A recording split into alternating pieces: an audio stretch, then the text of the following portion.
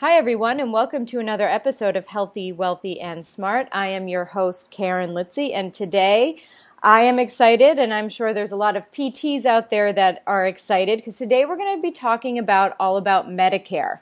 Kind of the rules around Medicare, when you can treat, when not to treat, how to sort of navigate the Medicare world as it relates to physical therapy. So I've gotten a lot of questions from people on Twitter and Facebook, and we'll definitely be getting to all of those. So all I could say is get your pen and paper ready, because I'm sure there's going to be a lot of great bits of information that you are not going to want to miss.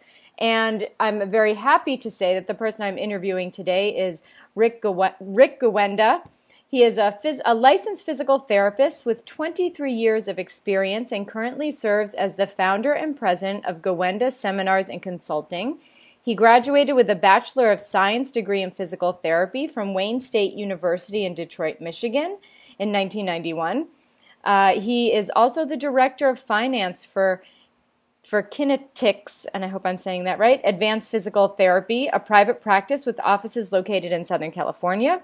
In addition, he previously worked as the Director of Physical Medicine and Rehabilitation at Detroit Receiving Hospital, where he was responsible for PT, OT, speech, language pathology services, both inpatient and outpatient. He has provided valuable education and consulting to hospitals, private practices, skilled nursing facilities, rehab agencies in the areas of CPT coding, ICD-9 and ICD-10 coding, billing, documentation compliance, revenue enhancement, practice management, and denial management as they relate to outpatient therapy services. He has presented nationally since 2004 and currently presents approximately 100 dates per year around the United States, and we'll tell you all about how to get to one of his seminars towards the end of the interview. He is a member of the APTA, the Michigan Physical Therapy Association as well. He is the past president of the Section on Health Policy and Administration of the APTA, as well as past president of the Michigan Association of Medical Rehabilitation Program Administrators. He is also the author of the How-To Manual for Rehab Documentation, a complete guide to increasing reimbursement and reducing denials, and Coding Separate, and coding and billing for outpatient rehab made easy, proper use of CPT codes, ICD-9 codes, and modifiers, and we'll tell you all about how to get those and things like that later on in the interview, because we have a lot to get to. So, Rick, thank you for taking the time out today and coming on the show. Thanks, Karen, for having me. I always hate when that bio gets, it takes up most of the 45 minutes sometimes. Oh, please, it took 30 seconds. Actually, it took a total of a minute and a half, as I'm looking at it on the on my counter here. But Okay. but it's important for people to know your background and the qualifications you have, because you're going to be telling them, hopefully explaining to patients kind of how to deal with Medicare. So it's a really big deal. So my question for you first off is, how did you get interested in this part of the physical therapy world? Yeah, great question. Probably back in 1997, 98, in there somewhere, I was a treating clinician for a hospital that had a few outpatient departments away from the hospital setting, and I was kind of in charge of the off-site facility and high school contracts. Well, back then, our hospital ended up on a 100% Medicare audit for outpatient therapy services. And, my director and nobody really knew how to handle that, what to do, what the process was, etc. So it was basically me just kind of, I think, stepping forward, as well as I think being asked by my director to kind of start to investigate, what does this 100% review mean? Where are we not being compliant in? What do we have to do to get off that review?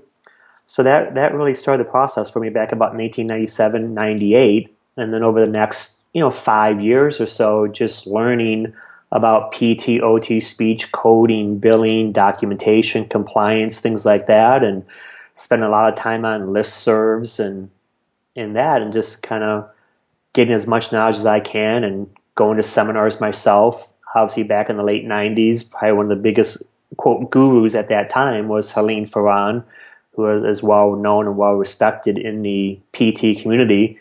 And it's just still somebody I still look up to, that really kind of who I guess kind of idolized who I wanted to be like in my career as I started out on this. And then, after spending much time on listservs and that and answering people's questions, you kind of get to that point where people think you know what you're talking about, and they start to ask you, more questions and wanting for you to come out and speak to them. And then I was blessed enough to have book offers come my way, and it's just kind of snowballed to the point where in 2009, Christmas 2009, I actually left my hospital administration job and have now focused solely on Gawenda seminars and consulting.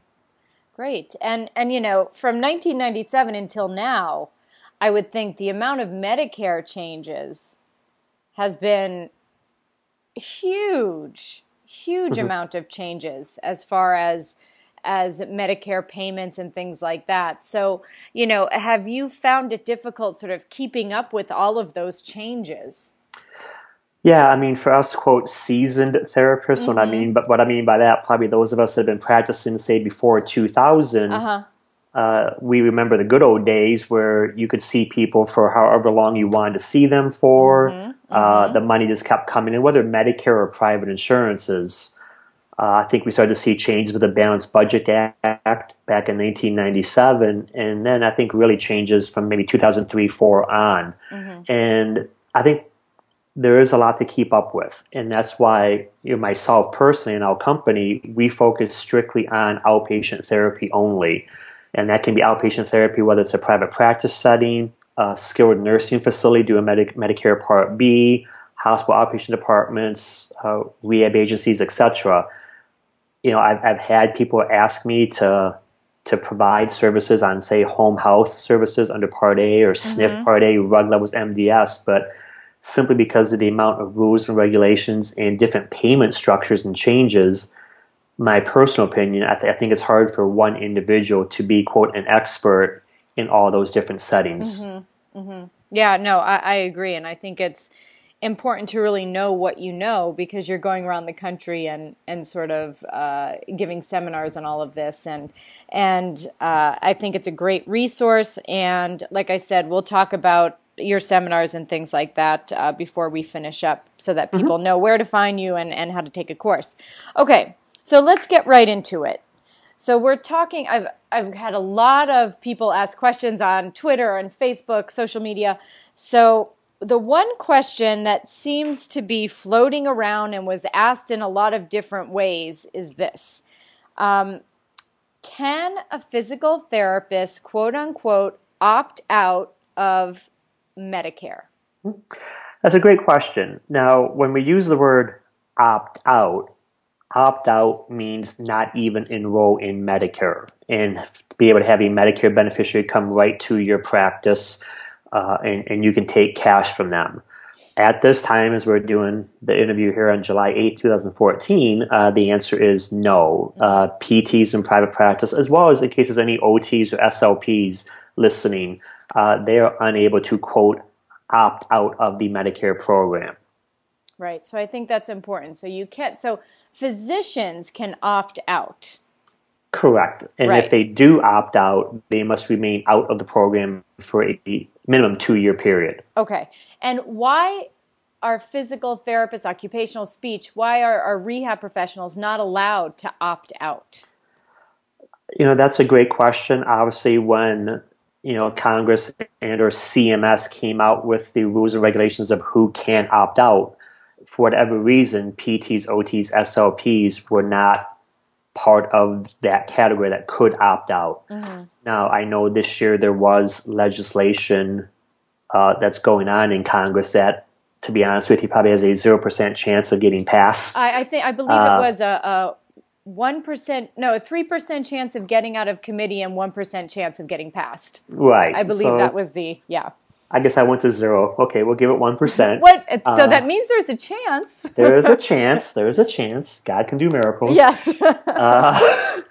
So there was legislation pending that would allow PTs to be able to opt out of the Medicare program. But as we kind of just said jokingly, most likely not even going to make it out of committee, yet alone out of Congress. Right.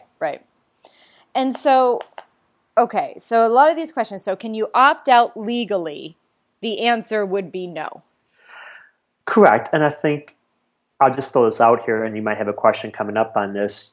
We legally cannot opt out of Medicare. Mm-hmm. However, when you enroll in Medicare as a private practitioner, you have an option of becoming a participating provider or a non-participating provider. Yes. And I think that's sometimes where people get confused because they just heard me say you can't opt out, but yet we're going to probably get to this, well, what's this non-participating provider mean? Yes. Isn't that the same as opt out? And they're not the same. They're not the same. So, can you tell us the difference between a participating and a non-participating? And why would one want to be one or the other? What are advantages and disadvantages? Yep. Yeah. So basically, as a private practitioner, whether the PT, OT, and or speech, you do have to go in Medicare, which means you first have to go get an NPI number, and then you have to fill out the applicable, CMS paperwork, whether it's the 855B as in boy, as well as maybe the 855I if you have a group, and all that. Well, when you are enrolling in Medicare, you have a choice of choosing to be either a participating provider or a non-participating provider in the Medicare program. The vast majority of private practices choose to be a participating provider. And by choosing to be a participating provider, that therapist, that group, agrees to accept assignment for all services furnished to the Medicare patients. Okay, what does that mean? By accepting assignment, that therapist is agreeing to accept the amount approved by Medicare as total payment for covered services they provided to that Medicare beneficiary. Now, the Medicare program will pay 80% of the approved amount to the therapist, and the patient, if they have a secondary insurance, will pick up the other 20% of the covered amount. If the Medicare beneficiary does not have a secondary insurance, they just have, say, Medicare only, then the patient is responsible for the other 20%. Got it.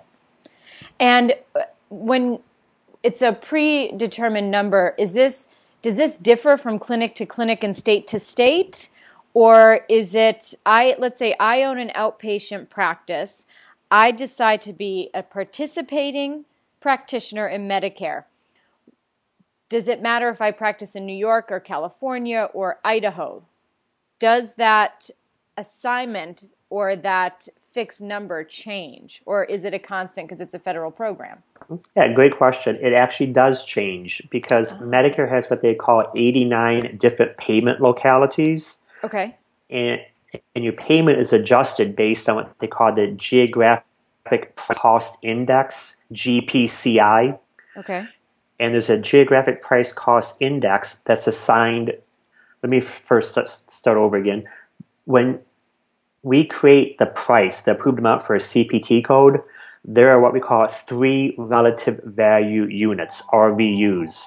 There is a work relative value unit, a practice expense relative value unit, and a malpractice expense relative value unit. Okay. So each CPT code has a value for that. Okay. Well, that value is then multiplied by the Geographic Price Cost Index for that payment locality. Okay. So, for example, here in where I'm at today in Southern California, if you look at the work Geographic Price Cost Index, that's going to be a higher value. That's going to probably be, say, 1.010. I'm not saying that's the number, I'm using that as an example. Right. Whereby in North Dakota, for that same CPT code, that work relative value unit may be 0.997. So because the cost of doing the work, the cost of employing staff and all that is higher out here, say for practice expense, malpractice, etc. Got it. Okay. So what we get paid, say, for unit of exercise here in Southern California is going to be higher than a physical therapist in North Dakota gets paid for the same unit of exercise. Got it. Okay.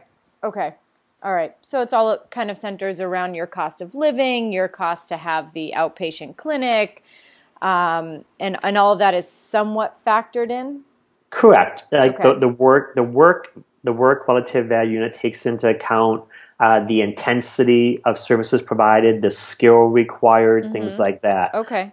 The practice expense is really the cost to run the practice, Got it. your supplies, your office staff, things like that, and then of course the malpractice is your Practices. professional liability, Got it. which does vary Yeah. amongst 89 localities because some regions may have more lawsuits than others, Got things it. like that. Got it.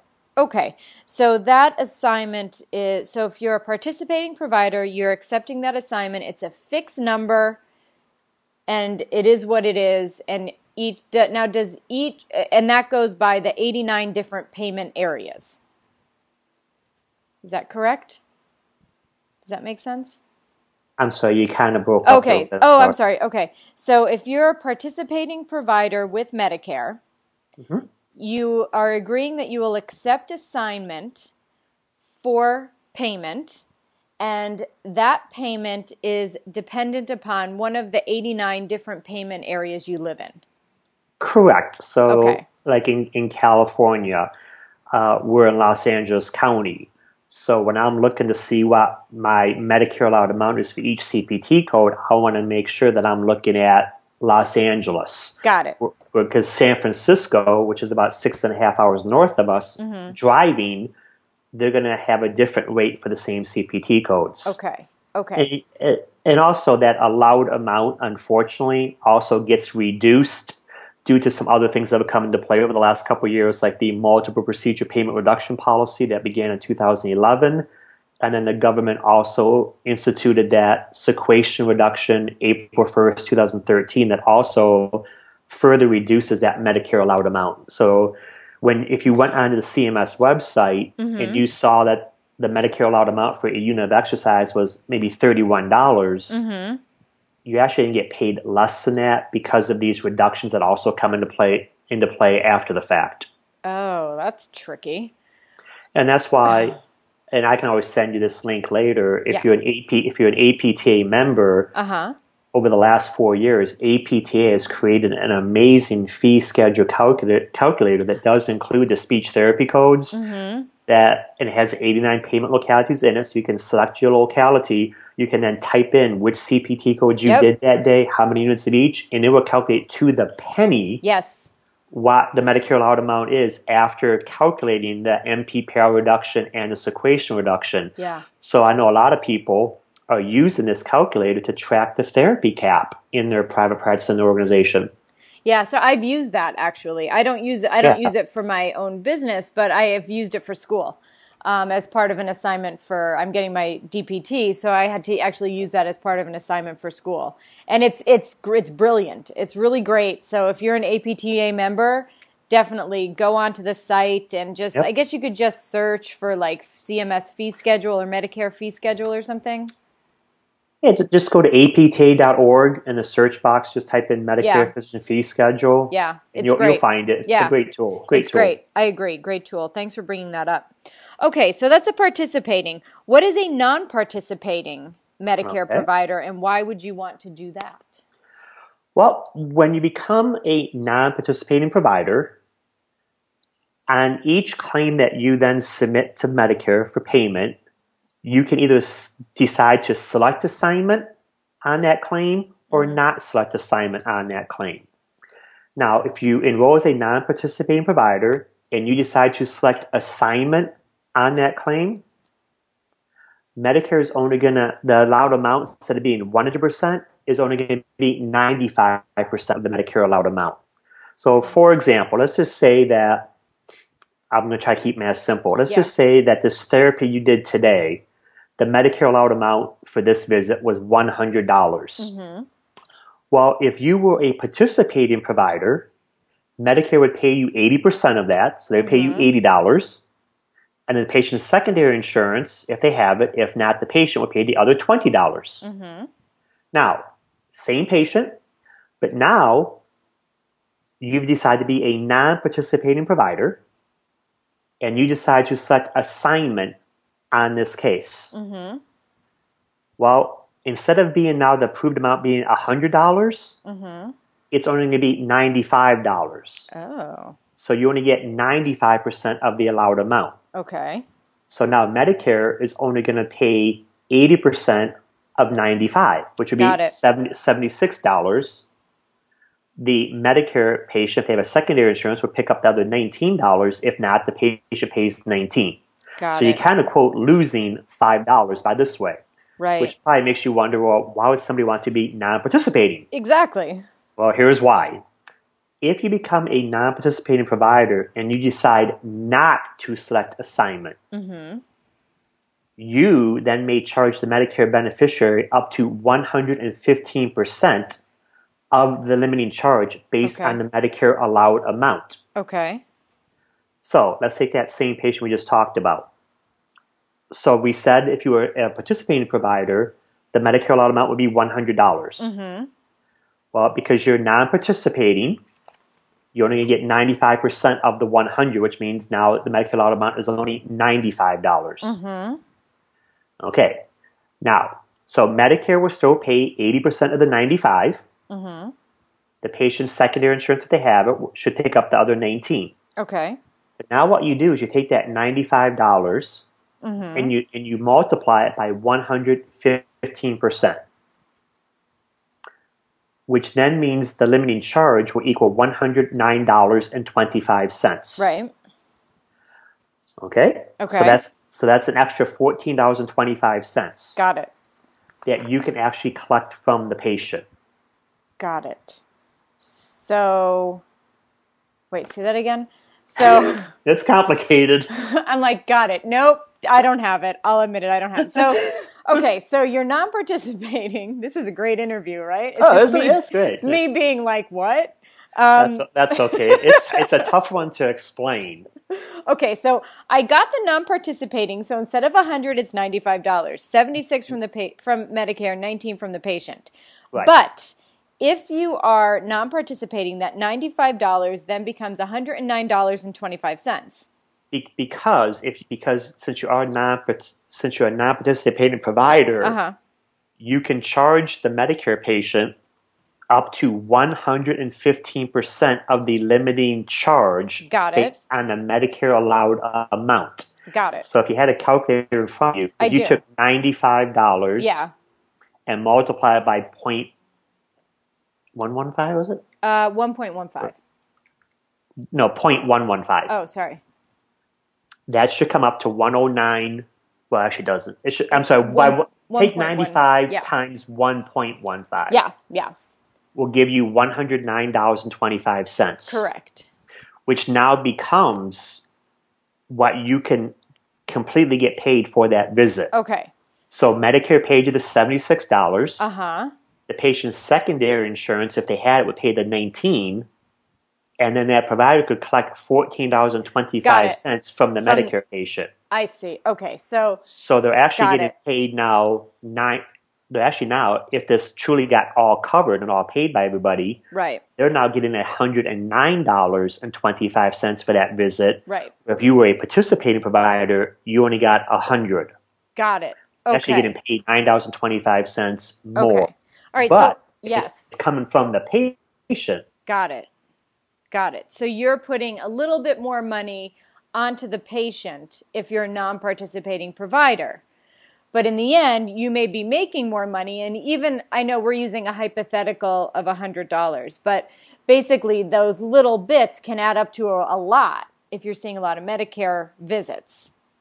Correct. Now, what is so the downside here is that you're charging the patient. Is that correct? That would be the major downside? That'd be the major downside, in my opinion, because that patient, let's say you're the non-participating provider, and you're charging them $14.25. Hypothetically, let's say the charge was $100. Hypothetical, it's that way, right? And they're paying $14.25 out of their pocket times 12 visits. They're paying $171. That if they came to me as a participating provider, they're not paying anything, assuming they have a secondary. Got it. Okay, so that was a huge help and a great explanation, because I feel like not many people know the difference between participating and non-participating in this whole opting out nonsense. So that was a great explanation. At least I think it was. That was really helped clarify things. So, And if I just had, do you mind if I had one other yeah, thing? yeah, please. Yeah, because I know people will want to know where, because since you're getting paid, 5% less by Medicare, Right. people probably want to know, well, how much do I have to collect from the patient if I don't take assignment? Where's my break-even point? Mm-hmm. And if you go to some various websites, basically the websites say that non-participating providers who don't take assignment have to collect the full amount on 91.5% of the non-assigned claims to break even with the participating provider.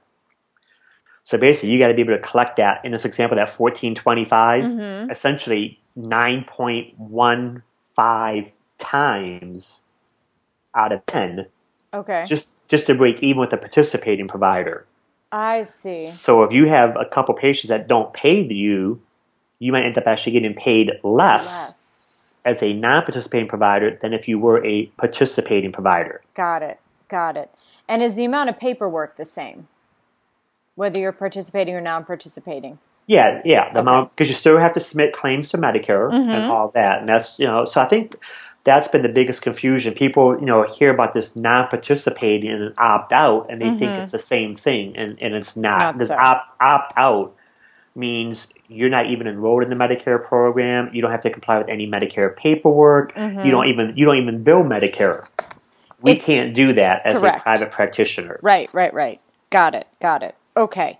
So that's great. Yes. So now, how about and I have obviously looked into this a lot myself, but how does it work in a cash-based practice? Medicare. I'll tell you what I do. I don't see Medicare patients. Yeah, that's a great question, because if you're saying a cash-based practice for physical therapy services on a Medicare patient, you can't do that because you cannot opt out of Medicare. Right. You must enroll in Medicare and be either a participating provider or a non-participating provider, which still means you must submit claims to the Medicare program. Right. Whereby if you're saying a cash-based service for, say, wellness, general fitness, Pilates, yoga, back classes, absolutely yes. Yes, and you can charge whatever you want. Is that correct? Correct. Okay. No different than you or I going to LA Fitness or wherever we may go work out. It's the same thing, but they're coming. And I think you're starting to see more private practices do that now. Yeah. I know you've really seen a lot in hospitals that have the bigs and the gyms and all that, that they have really picked up over the last couple of years about having athletic trainers and PTs and that, and providing this service once physical therapy is done. Right. Yeah, I always tell people, because I have people that are Medicare that I see strictly for personal training, and I always say it would be the same, because I've had people come to me and say, I really want to get in better shape, and I would prefer to work with a physical therapist versus a personal trainer. And that's fine. You can do that, You can do that, and there's no advanced beneficiary notice required, anything like that, because wellness fitness is not a covered service under the Medicare Part B program. Correct. And what about if, let's say you have a cash-based business and someone is referred to you and they have Medicare, and you say, I'm sorry, I don't take Medicare. And they say, I don't care. I don't want to turn it in. I just want to pay you. I want to see you. The doctor said I need to see you. What do you do? I mean, I got to give you the legal answer. You can't see them if you're going to call it physical therapy. Obviously, if you do a, quote, a screen, and you determine they don't need physical therapy, that maybe it's just more like wellness, prevention, strengthening, that kind of stuff, then I think you're fine, in my opinion. Now, obviously, as I say this, if you ever have questions, obviously, as you set up this stuff, you may want to consult with a healthcare attorney and all that, because, again, I am not an attorney. Right. But as long as you're allowed, in the state you practice in. Now I know PTs, have direct access in all 50 states to do eval and some sort of treatment, but you can at least maybe perhaps evaluate or screen them to see, do they need physical therapy? If so, if I'm not a Medicare provider, I must refer them to somebody that is. And no matter how much they may beg me and all that, I can't do that because it would be, quote, illegal. Right. Yeah, and I think that you kind of hit the nail on the head. Like, if you do have questions about this, depending on what state you live in, and if just to definitely contact a healthcare attorney that, in your state or in your town or what have you. Okay. Now, another question. So this was a question, I think, from Facebook and I don't know if you know the answer to this or not, but we're going to throw it out there. Why do DME companies or durable medical equipment companies who won the Medicare bidding continue to provide horrible service and get away with it? Quite the question. Some of the companies in northeastern Pennsylvania, that is where I grew up, tell us they don't have standard items in stock like walkers and wheelchairs. So, and I think this was another thing that I saw on social media is, why can't physical therapists be durable medical equipment? Why can't we get a bid for durable medical equipment? Why does it do you know what I mean? Why can't we sell it? Yeah. I mean, to answer, I guess, the first question, as I'm sure it'd be no big surprise to you, I can't answer that, of course. Like that one I can't answer. In terms of, could PTs, I guess, do bidding and try to become an approved DME provider? I guess they could. Yeah. I just, again, that's not my area of expertise. I will say that. I mean, I do talk about the L codes and orthotics and all that. But in terms of DME, in terms of walkers and canes and oxygen tanks and glucose monitors and all that, that's not my area of expertise. But I also don't know why PTs or, for that matter, OTs or SLPs would even want to get into that business as part of their business. Yeah. I think they might want to be able to provide like maybe canes and walkers and crutches. Unfortunately, to be able to do that, have it covered by the Medicare program, you have to be able to do everything else that goes with it. Got it. And that sounds like a lot of paperwork and a lot of headaches.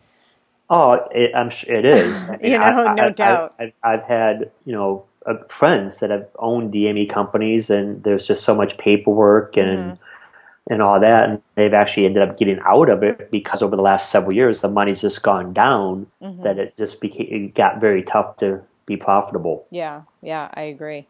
Okay, next question. So this is, you're going to sort of have to put your PT hat on and your consulting hat on. This is sort of a two-parter. Okay. So, with decreasing reimbursements, G-code reporting, and we'll get to that in a second, creative ways of denying payment, who will want to take on Medicare patients? Is this trend going to offer Medicare patients decreased quality of care? So think about that kind of from your consulting and from the PT point of view, and the director of PT services as well. Yeah, that's a great question. It's funny how everybody keeps talking about Medicare this and Medicare that. My opinion is, I see what we have here in California, and I get to go around the country and do consulting.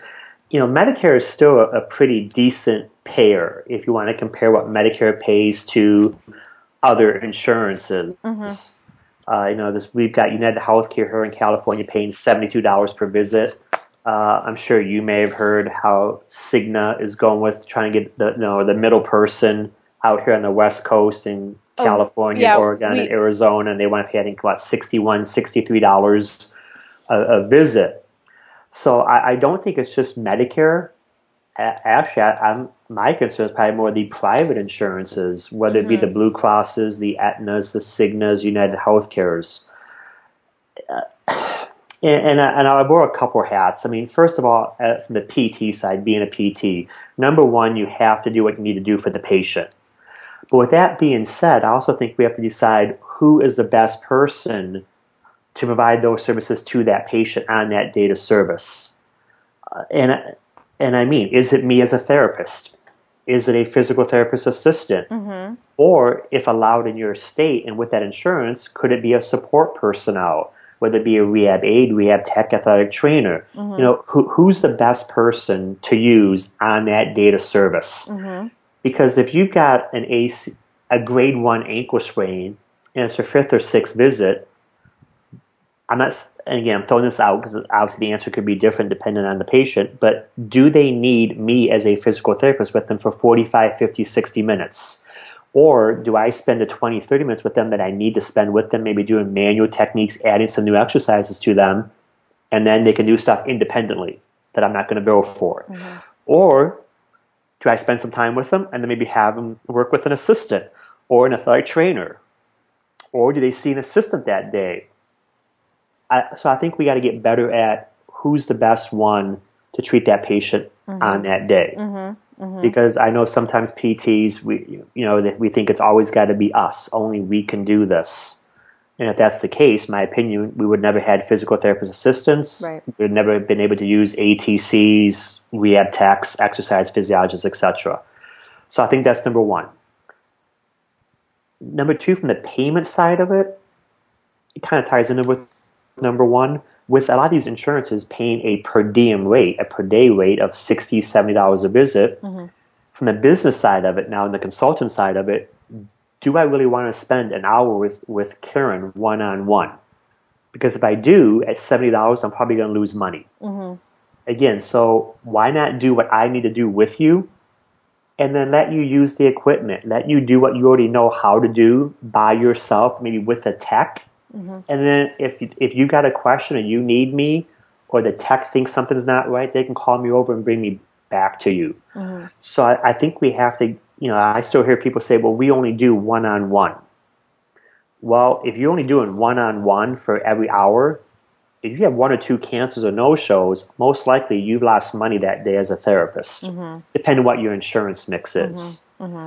So I do see, obviously, Medicare, in my opinion, is leading the way, and so to speak, in terms of creating more work for us in terms of PQRS and the Medicaid codes, while they reduce our payment via the multiple procedure payment reduction policy, and then, of course, the sequestration reduction that got added in.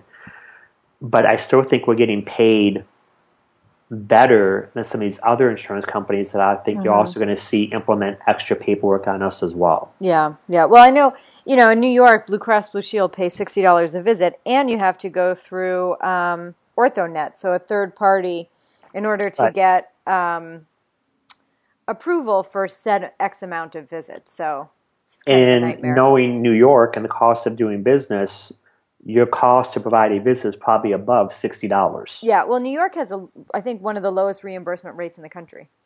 And probably and the highest standard of living. Highest. Trust me, I know. I live here. Right, especially if you're in the Manhattan, Queens, yeah. there. Right, so then it becomes, from the business side, okay, if I've got Blue Cross paying $60 a visit, I just may want to see you for 30 minutes, do what I need to do, get the next Blue Cross patient, do $60, and so for an hour, I'm getting $120. Right. So when people always say, should I sign this contract or not, there may be times when a contract might be $60. And that may actually be low, but it may cost you $65 to do the visit. Right. But if you can sign this contract and bring in an extra 40 visits a month, and it does not cause you to add staff, you didn't increase your expenses at all. But you just brought $60 times 4. You just brought $2,400 more into your practice without increasing expenses. Right. Which means that contract may have been good for you to sign. Right. Where if you said, well, Rick, I'm going to have to hire a therapist to do this, then maybe not good to sign. Right. Yeah. So I think when people just hear about a dollar amount, there's no yes or no answer based on a dollar amount. What do you have to do to take care of these new patients you're going to have? Yeah. So it's multifactorial. It's not just here's the dollar amount, this is how much you make per hour. It's what is your gross versus your net. Yep. Is essentially what you're really looking at. Okay. Actually, another quick follow-up on that question is, and this is just because I don't really know the answer to this, is what's a G code and why do you have to use them? What's a G code? Well, It's funny because when you say what's a G code, people also think it's PQRS as well.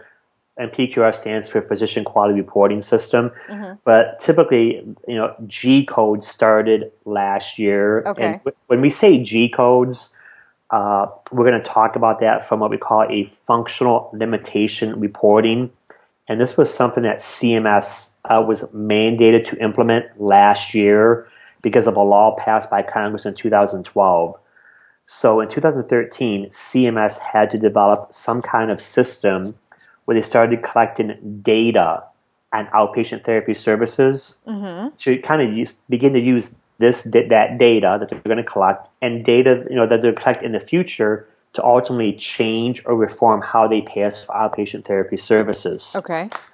So functional limitation reporting began January 1, 2013 on Okay. all Medicare traditional Part B patients, whether Medicare was primary or secondary. Okay.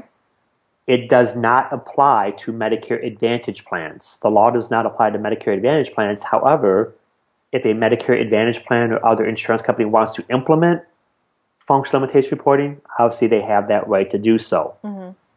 So it began January 1, 2013 on a kind of a voluntary basis for the first 6 months, and it became mandated to start reporting these, quote, G codes July 1, 2013. Okay.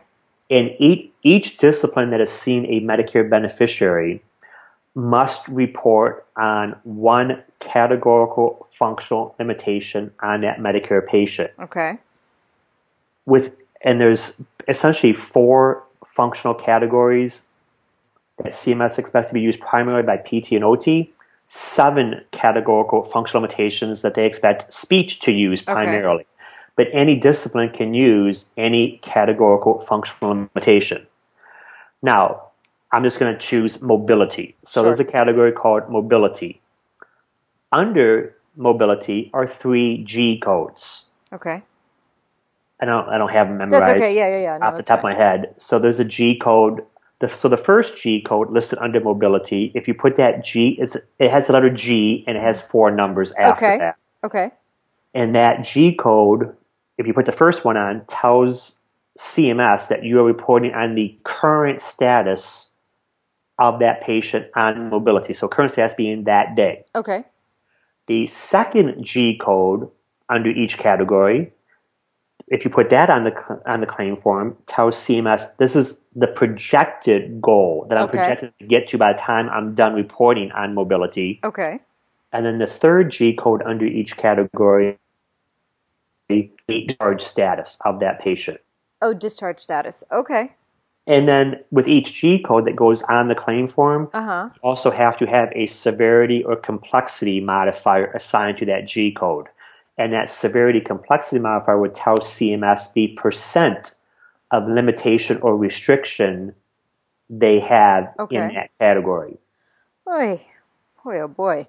Yeah, G codes would be a whole different. That's a whole new ball game, huh? That probably yeah. Part 2, Part 3, Part 4. Yeah, exactly. Wow. Okay, that is a lot of info. Now, last question. Sure. So this, I'm not sure if you know the answer to this one, but we'll make one. We'll make it up. So that's right. This came from actually a girl that I am in class with in my DPT program, April, and she said she practices in Pennsylvania and was wondering if there was any info in regards to home health PT and Medicare rules in the treatment of chronic conditions. She said she read a few articles about the ability to continue with services with more preventative maintenance goals for diseases like MS. So this is kind of that prevention maintenance stuff. Yeah, a few years ago there was a lawsuit brought. It was Gemmell versus Sibelius. And the lawsuit was settled last year, 2013. And in December 2013, CMS put out Transmittal 176. Well, that then got redone because of some typos or whatever. So the most recent transmittal that came out was January of this year. And it's Transmittal 179. And it's about a 118-page document. And in this Gemmell, what happened is Medicare contractors were denying therapy services solely based on the premise that the Medicare beneficiary was not improving. Right. Well, if you're familiar with the Medicare manuals, and the one I would cite would be CMS publication 100-02, chapter 15. I think it's section 220. Point two, maybe. Okay, They talk that's about. pretty amazing that you know that off the top of your head, by the way. Okay, thank you. I think either that one is too Yeah. geeky. It's either amazing or I'm a geek. One of the two. My wife says Amazing. I'm a geek, so I'll take amazing from you. They talk about maintenance coverage, and CMS has always paid for maintenance coverage. Okay. And the difference between rehabilitative therapy and maintenance therapy is rehabilitative therapy, we are expecting the patient to improve. We are expecting them to get better. Nothing says they have to get back to where they were before their injury, illness, exacerbation, but we are expecting improvement. Where the goal of maintenance therapy is either to maintain their current level of function or prevent further deterioration in their level of function. So this lawsuit that was brought, they settled out of court. Okay. And in this Transmittal 179, which I would tell April to read, and we can always get the link out for people, is, Medicare does acknowledge they do pay for maintenance therapy, whether it be on an outpatient basis, skilled nursing facility, either Part A, Part B, or home health. However, the maintenance therapy must still require the unique skills of a therapist. Okay. Meaning, once you determine the patient could do it by him or herself, or you could teach a caregiver how to do it, that means it no longer requires your skill.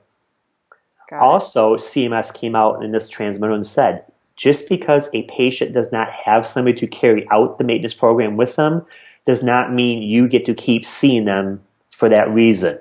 Got it. So once you as a therapist say, this no longer requires my skills, the patient could do this by him or herself, or if they had somebody with them, this person could do it. I could teach them how to do it. It no longer requires me. Then maintenance therapy would no longer be considered skilled, hence no longer covered. Got it. Now, in the outpatient therapy setting and the home health setting, the maintenance therapy must be done by a therapist. In a skilled nursing facility under Part A, under RUG levels MDS, an assistant could do maintenance therapy as well. Got it. But outpatient therapy, whether it's a hospital outpatient department, private practice, skilled nursing facility, rehab agency, must be done by a therapist. And then for April, in a home health setting under Part A benefits, must also be done by a therapist.